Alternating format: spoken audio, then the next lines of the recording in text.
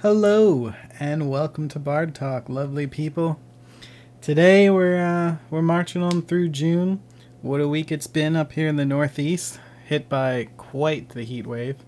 It's amazing how we go from literally 40-degree nights, barely making it into the 60s during the day, one thunderstorm, a period of 2 hours, and it's 90 degrees, 98 plus degrees during the day, and then like 77 at night, and humidity goes from, I don't know, maybe 20, 30% to like 80, 90%, and it just hovers there.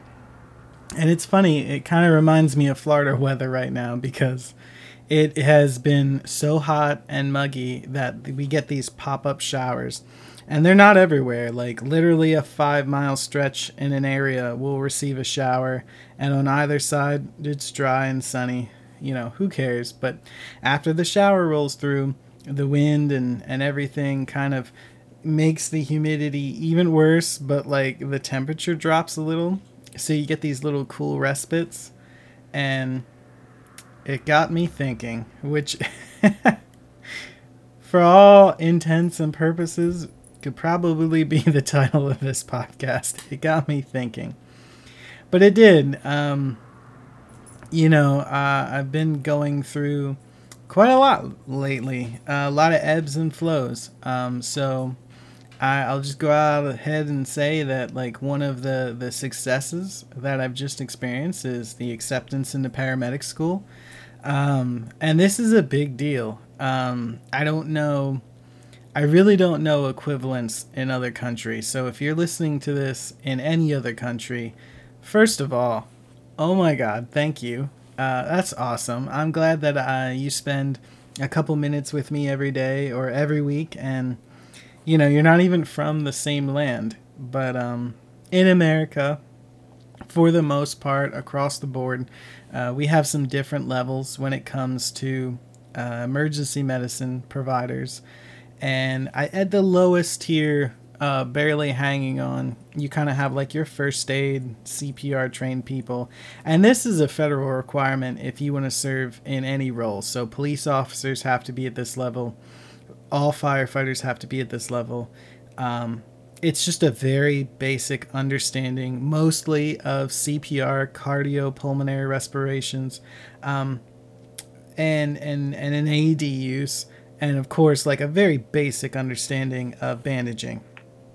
That's it. There's really nothing else to it. Your next step up is EMR. Used to be called just first responder training. Now it's emergency medical responder. And this level of training is a little more in depth. I think they teach you how to treat for shock, how to identify factors that are going to cause your patient to degrade rapidly, but it's more of a fast triage, like a pick it up, let's go, let's get this person on a stretcher, like they're actively in a descent. They're circling the drain is what we say often, but the more colloquial term would be, they're decompensating, they're starting to lose it. And then the level that I've been at for the last 16 years, the level that a lot of people get to, and that's where they stay, is the emergency medical technician, commonly referred to as an EMT. As an EMT, mostly what I have at my disposal is defensive things. So I can put people on oxygen. I can check their blood sugar. I can collect information for a higher level of care. I can do blood pressures, pulses, readings of that nature. It's a very basic level, but it's advanced in that you are afforded the opportunity to do so much. So there are so many calls that are truly BLS calls, simple bandaging calls. When I say simple bandaging, I'm saying like a BLS level trauma is a trauma where the person has been injured, but they're not in immediate danger from bleeding out or going into shock or any of those types of scenarios. And to further explain shock would take up too much more time. But I'm saying it's a very defensive role, but it's a role where you are granted a level of autonomy. I mean, you truly have the okay to call medical command, to call an emergency doctor and say, hey, this is what I have going on. These are the interventions I'd like to perform. And then they can give you the okay. And that may include administering epinephrine for anaphylactic shock, or putting on oxygen, or giving them a nitroglycerin tab. There's a bunch of things. It's really this weird intermediate level. And as of real recently, they introduced an EMT advanced or an EMT intermediate, and that position allows you to go even further. Now you can, with medical commands, you can provide certain drugs. You can start IVs. You can use more advanced airways. But the holy grail of emergency medicine is really the paramedic. That is somebody trained practically to an RN level. Really, really close to that level. You are afforded actual interventions. Now you do have a protocol which gives you a guideline for which medicines you can administer to have an effect on your patient. You know more advanced cardiac care. You read monitors. You do a lot with the cardiovascular system. You really get trained to a level of pre-hospital medicine that is impactful. You can make a big difference in somebody's life. If they're on the decline, obviously. And I mean, they do have PHRNs, which literally stands for pre-hospital registered nurse. This is an even, to say it's a more advanced level, it's really hard to suss out the differences. There's certainly a level where, like, you can apply more aggressive drugs, or you can monitor more aggressive drugs. You can monitor multiple drips. You can monitor multiple things. You may have a patient who needs cardiac monitoring, who's on a ventilator, and who's on multiple drips for various agents that are very, very dangerous, anticoagulants and things of that nature, where if administered even slightly improperly, you're going to have a decline in your patient immediately. So the amount of PHRNs are very few and far between, and most of the time the path of that is somebody who goes to nursing school for 2 or 3 years, and then goes to nursing school for an additional year to get their PH license, and then a lot of them will join a critical care team, and you're talking flight nurses, like. Those are really narrowed positions that aren't filled by a lot of people. There are a lot of paramedics on the road, but the paramedic level is really, it's that part where you are more than just a pre-hospital ambulance driver, or more than a pre-hospital person who can do a lot of defensive maneuvers. You really have the opportunity to affect people's lives. And so I'm staring down the barrel at 11 months of a very intense course, a very difficult course. The success rate is not high. It is going to afford me the opportunity to test for my national registry. And when I get my national registry, it really opens the doors that I've wanted for a while, where I have the ability to move out of this Northeast corridor. I truly, my heart is set on not spending the rest of my days here. I want to move past this. I want to retire somewhere where it doesn't snow, where I don't have to deal with exaggerated heating bills, where it's less busy and hectic. For people that live in the Northeast, they're so numb to it. They're so numb to the climate. And when you go on vacation and you see how the rest of the world lives, it's really bizarre. And there's a lot of talk about people who live in Pennsylvania have like this Stockholm syndrome, where they think it's a good place to live because they've never been anywhere else. But truly, if you've lived anywhere else, you know that this place is like mediocre at best. It's not the worst place in the world to live. I mean, there are advantages, but there's a lot of things that just I personally don't want to deal with when I'm in my elder years. And the great thing about this course is, the bump in pay grade, the availability for me to seek out jobs with much higher salaries, much better benefits, is going to be there. So this really does set me up for long-term success. Now, I'm kind of counting my chickens before they're hatched, but I truly do feel that I'm going to be able to pass this course. I'm going to be able to get through this. I I feel strongly in my clinical skill sets and also in my ability to take in knowledge. And this is going to be a big class. It's going to take a lot of my time. And I know I threw that thread out there before, but this may be what undoes my work here on the podcast, or maybe reduces it. You know, maybe I can find workarounds where maybe I don't do a weekly one. Maybe it's a monthly one. Maybe it's a bi-weekly. I don't know. I'm going to try to maintain my schedule and all of the things I like to do, but truly this is going to be a test of my ability to time manage and focus. And with that all being said, like, I'm excited. I'm ramped up. You could probably hear it in my voice. Like, I'm excited to do and take on this new challenge and this next stage in my life. But it has been a long time coming.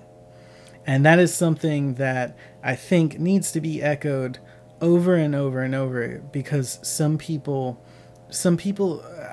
I think the majority of us struggle with the idea of success, the idea of being in a position or a situation where we are moving forward, we're making forward progress, and we're bettering ourselves. And a lot of people, thank you, Kat. Oh my God. A lot of people get disheartened or they quit moments from success, not realizing that the process is a series of ups and downs. It is hills and valleys. It is heartache and sweat, and it is feeling like you are at your lowest point. And this applies so much more than just educational success or career success. Like, it is the hallmarks of mental health that you deal with these problems. You deal with depression. You deal with being bipolar or having BPD or any of these things. And you can put in the work. You can go to counseling and speak with a therapist. You can take CBD training, CBT. Wow, I forget that acronym, but that mindfulness training that was created, and do the workbooks. You can have meaningful conversations with your counselor, your therapist, whomever you can see. That doesn't mean it's easy. It's so incredulous to me how we look at mental health as this thing. I mean, I think we're getting to a point where it's more acceptable and people are realizing that mental health is just as important as physical health is. But we still lack that empathy. We still lack that piece of the puzzle where we can truly see people as human beings struggling with something just as difficult as a physical injury. And truly, in some cases, there is a physical injury. There is something that triggers a chemical response within their bodies to have anxiety, to suffer through PTSD, to suffer through depression. I mean, these things have been equated to having something as a physical injury attached to them. And no, you know, I don't think anybody wants a boatload of pity. Nobody wants to feel like the world sees them as this horrible thing. Like, that's not what I'm aiming at. But I'm saying that, again, move with kindness. Give people the space to be upset. There is a lot of hurt in this world. There's a lot of things that go wrong, and we experience them so differently from such vast different viewpoints. It's amazing to me how little we take into each other's feelings oftentimes when we cast judgment or when we have an opinion about something. You know, I've met some wonderful people who I was told out of the gate, like, oh, you better, you know, this one's a little weird, or oh, she's the mean one, or he's got a temper, or he's grouchy. And with small conversations, you find out real quickly that these people carry this darkness, this unbelievable darkness that weighs them down constantly. And They're not even trying to be mean. They're not trying to come off upset. It's literally so baked into who they are, their personality, that they don't realize it anymore. They're just in this point, this state of life where things are so miserable that they can't even really truly recover from the trauma that's happened to them. And I know that word gets thrown around a lot, and some people roll their eyes, but quickly, let's address what trauma is. Trauma is something that happens to you that changes your perception of the world. And I mean that, like, it really truly is all encompassing. If you get into a car accident and you break your arm and you can't use your left arm for months while it's in a cast, and you have to go through this arduous course of physical therapy and bathing without getting your left arm wet or whichever, it is going to affect how you see the world. You are going to see things in everyday scenarios where you can't believe how the world is set up not to accommodate people with that kind of disability, somebody who doesn't have the use of both arms. And then it changes your perception. You've gone through physical trauma. You now understand how painful a broken bone is, or how long the healing time is, or how difficult it is to do everyday tasks. And that changes who you are. It shapes your view of the world differently. And that is no different than somebody who experiences mental trauma. Somebody who puts their everything on the line to achieve something. And I'll just use this for an example. I'm not using anybody, I'm using this scenario.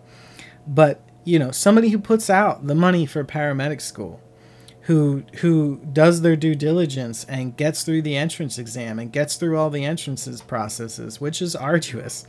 And then they get in and their first day of class goes well. But as the year progresses, like, they're falling behind. They're not passing their tests. Their attendance record isn't pristine enough for whatever reason. Or maybe they get all the way to the end and they get to the end of 11 months of just utter hell and they fail out.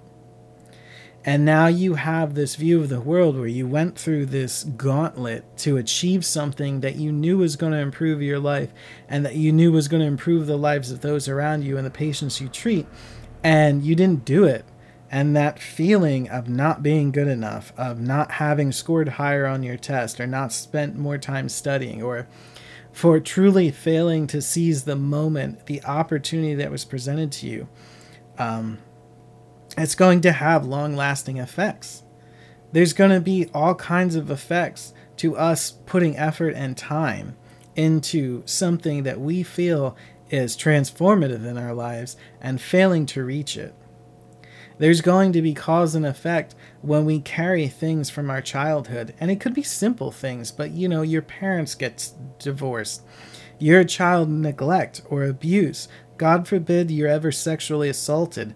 The physical stains of these things may not last very long in the grand scheme of things in your life, but the physical or the mental changes, the way you perceive the world is forever stained a different color.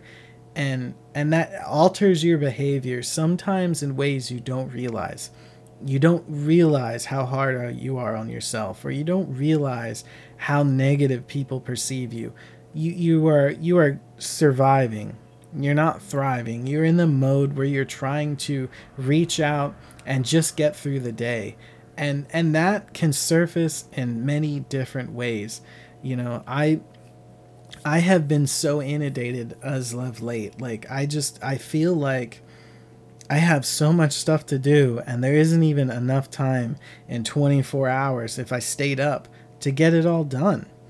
And staring at this mountain of work is sometimes paralyzing.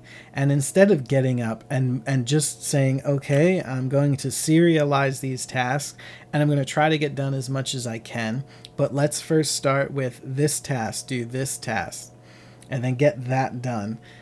Instead, what happens is I see the whole picture, and the whole picture looks, I can't get it done. And so I see all of the tasks as a whole, And because I can't get any, the whole completed, I feel like I look for ways to distract myself. I look for my ways to do other things instead of getting these key things done. Instead of serializing. And I end up like watching YouTube videos or hanging out on Twitter or going on Instagram or playing with my animals or getting involved in a task that doesn't need to get done because I feel like, well, I know I can get that done. You can almost work yourself up into an issue with object permanence. Object permanence being when you don't see something, it doesn't exist. So instead of writing out a list of tasks that I need to do and being organized and saying, oh, I got to do this, this, this, and this, I don't write it out. I just honestly fret over the whole of everything that I have to do. And I forget some of the things I have to do. And I pick off some of the easier things to do. And then I get them done. And I forget the key things that I need to get done. And, there are people with ADHD who suffer a lot more from object permanence, and they don't even realize they have ADHD. Like, we classically think of ADHD as an issue with small children. Like, oh, that child's hyperactive. Like, they're bouncing off the walls. They can't focus on tasks. They can't do this. They must have ADHD. Load them up with Ritalin, right? But in adults, it presents so much differently. It may literally just be that object permanence. Like, you could come home from work and have that entire mental load on your back about everything that you had to do at work, what's waiting for you for tomorrow. That conveyor line that never ceases, that just continuously repeat action. Or maybe you have other actions or projects or things that you need to get done. And those are weighing so heavily on you. And then you come home and you sit down, you take a couple minutes for yourself, and your mind wipes.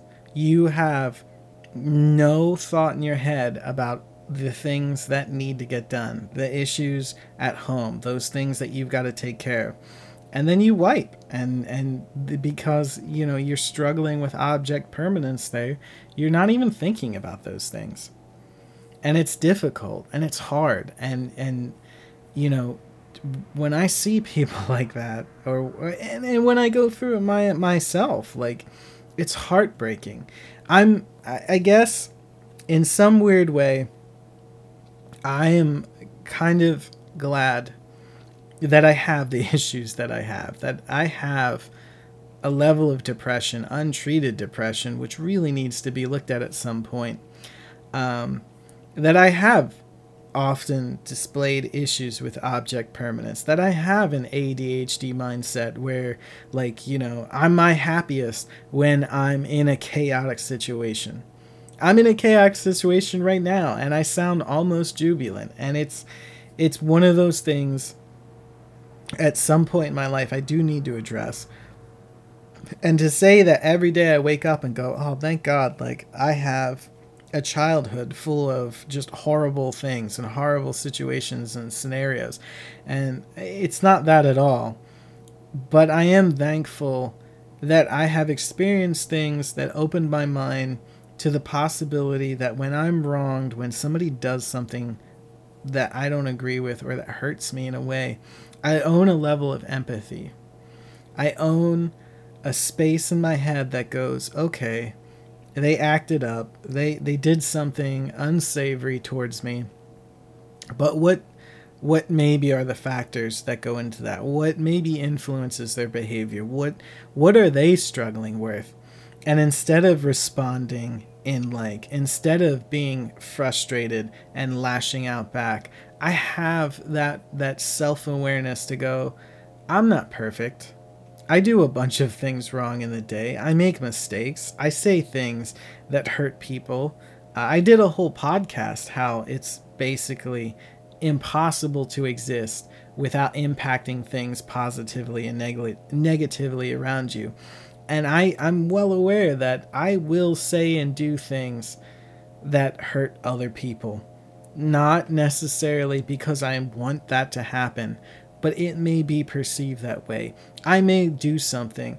Um, there's been things that have stuck in my mind a bunch of times where, like, I stupid things too, where, like, I met a friend at Wawa, and, like, I was at work, or I wasn't at work, and, like, I would just went in to grab a water or a coffee or something like that. And I got to talking with them, and I found out that they were struggling, and, like, I didn't even offer to buy them a coffee.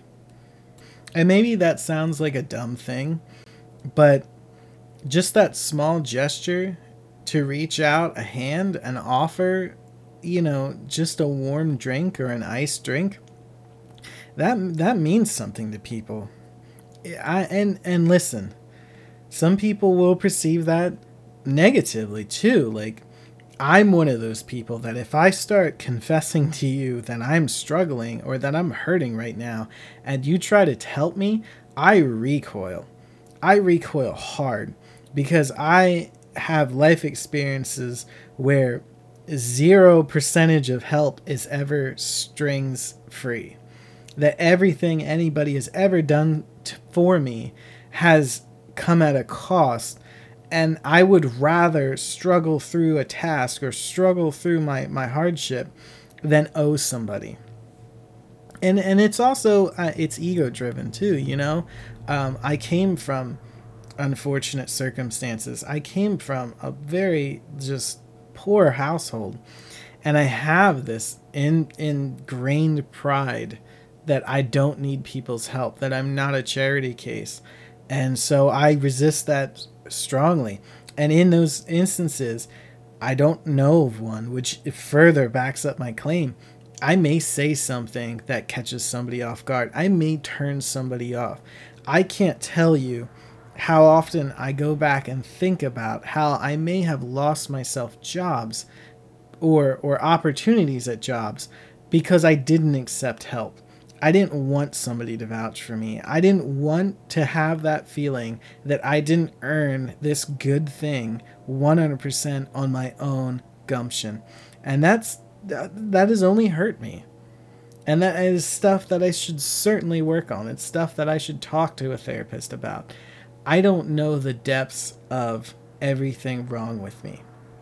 I'm only self-aware enough to know that there is something wrong with me. And again, there are days that I am happy that I have this self-awareness, that I can look at that and compare it to my interactions with other people, specifically negative interactions, and see if maybe there's something deeper there. There was something more behind the ill-fated comment or the ill-received comment. People are all experiencing this existence differently, and with various backgrounds, with varied lines of thinking and opportunities, and you can't truly ever know somebody as well as they know themselves. And it's difficult. And it's difficult to explain to somebody that the success that they're seeking isn't linear. We all fail. And we fail repeatedly. We sometimes forget that learning isn't about achieving. It isn't about getting an A grade or 100% on a test. Learning is making mistakes. Learning is if there's one of the most beautiful things that I know of, it's that the scientific process is improved and excited when an experiment proves something that they thought was true wrong. That's how science works. That is like the most beautiful thing ever. Is like, there's a long-standing theory that X equals Y, and there's experiments and models that show X equals Y, and then somebody with a divergent way of thinking comes along, creates a model, performs a test, and it proves that X isn't Y. And instead of getting kickback, instead of getting, and not that it doesn't happen, I'm not a scientist, I'm sure that happens a lot actually, but the scientific community as a whole rejoices rejoices at new knowledge, and new knowledge is always bred from a failure to prove existing knowledge. And that's what learning is. That is exactly how we as Homo sapiens interact with this world and gain things. Is people try things, people push the boundaries, people explore new avenues, and they find out they're wrong or they fail at something. And they refine the process until they do get it right. So my words of kindness to you this weekend or this week are truly just, if you have gone through a divorce and you're coming out on the other side, it is not the end. It doesn't matter how old you are. It doesn't matter what you look like or if you're the mean girl or the mean guy or the grumpy guy or the son of a bitch. None of that matters. Your value is not diminished by that failure. If you lost a job and you can't get unemployment benefits, they get denied or they get approved and the government just doesn't send you a check for whatever reason, you losing that job does not diminish who you are or your value. It doesn't negatively impact you for the rest of your life or transform you into any undesirable object. If you've gained a lot of weight, if you've regressed in your mental health care, that doesn't make you a broken, lost cause. None of these things. If you suffer from depression and you have a bad week or you've had a bad year, it doesn't make you less than. That is part of the human experience. We only enjoy warmth because we have felt bitter cold, and vice versa in my case. I only like it hot because I've experienced cold, killing cold. With those experiences are necessary to move us along, to grow. And sometimes we don't learn lessons the first time. You don't fail a math test and then immediately go back and retest and pass it. That's the life sometimes has to give us the same lesson a couple times for it to really sink in. We have to be open to that. We have to be open to the new lessons and to the growth of the things that are going on. But all of this is not a linear experience. I am 35. I'm ticking up to 36. I'm past the point where I can join the military. I'm past the point a lot of fire departments will accept me. I have been in EMT for 16 years. I am only now in the position where I can go get my paramedic and progress. I'm only now I only now have an opportunity even to really, truly get a career in emergency medicine. An EMT is a noble position. I am not here to S on anybody who has their EMT. I've been in EMT. I know how hard the job is. I realize that you see as much trauma as a paramedic and that you deal with as much BS, and it is not an easy job. You are by no means a lower class of person for being an EMT, and that is not the reason for me talking about this. I only bring up the opportunities that paramedics have because there are less of them. So supply and demand, and because of the skill set you have to master, because of the things you have to know, the pay scale is exponentially higher. There are more opportunities. People will fight over you to try to get you in their employment, and that's what you want. That's what we all want to strive for. We want to be in positions that are valuable, because that's how you don't get laid off. That's how you get the higher salaries. That's how you get pensions and things of that nature. It's not that EMTs aren't deserving of that. Again, I don't want anybody to take this into any negative connotation. It is only bettering yourself when you put yourself out there to truly test your skills. Just as I am, with every opportunity to fail at this and really regress and really feel like shit because I didn't pass this. I have this opportunity because a lot of things are being afforded to me. And those things don't happen if I fail. If I fail, I don't only not get my paramedic, I also now owe a ton of money. So, again, it is the opportunity and the willingness of us to accept and extend our arms out to embrace that opportunity. And that opportunity didn't come to me when I was 18, 19, or 20. It didn't come to me at a young age where if I had had my paramedic for 14 years, oh my God, how different my life would be. How many opportunities I could have had to get into the best fire departments, to get a job doing truly what I love. But I just wasn't there. I wasn't there. The success doesn't come to you when you need it. It comes to you when you're ready to embrace all of the lessons that it takes to get there. And I don't even know if I'm there yet. I don't know how you tell those things. I'm only throwing it out there that suffering and hardship they go hand in hand, and sometimes you have to live out longer in those areas, those wells, the valleys, whatever euphemism you want to use. Arrows don't fly forward until they're pulled back sufficiently. That is part of the human experience, and it is a beautiful thing if you are willing to accept it and willing to put it out there that there's so much you can learn from your current position and apply it to a variety of other things. And I don't want to keep talking ad nauseum about this. I'm sorry, this is, again, more of an abbreviated one. I do try to keep normal time limits with all my podcasts, but I truly am busy. And this came up just observing weather patterns and talking to people and trying to find something malleable that I could talk about.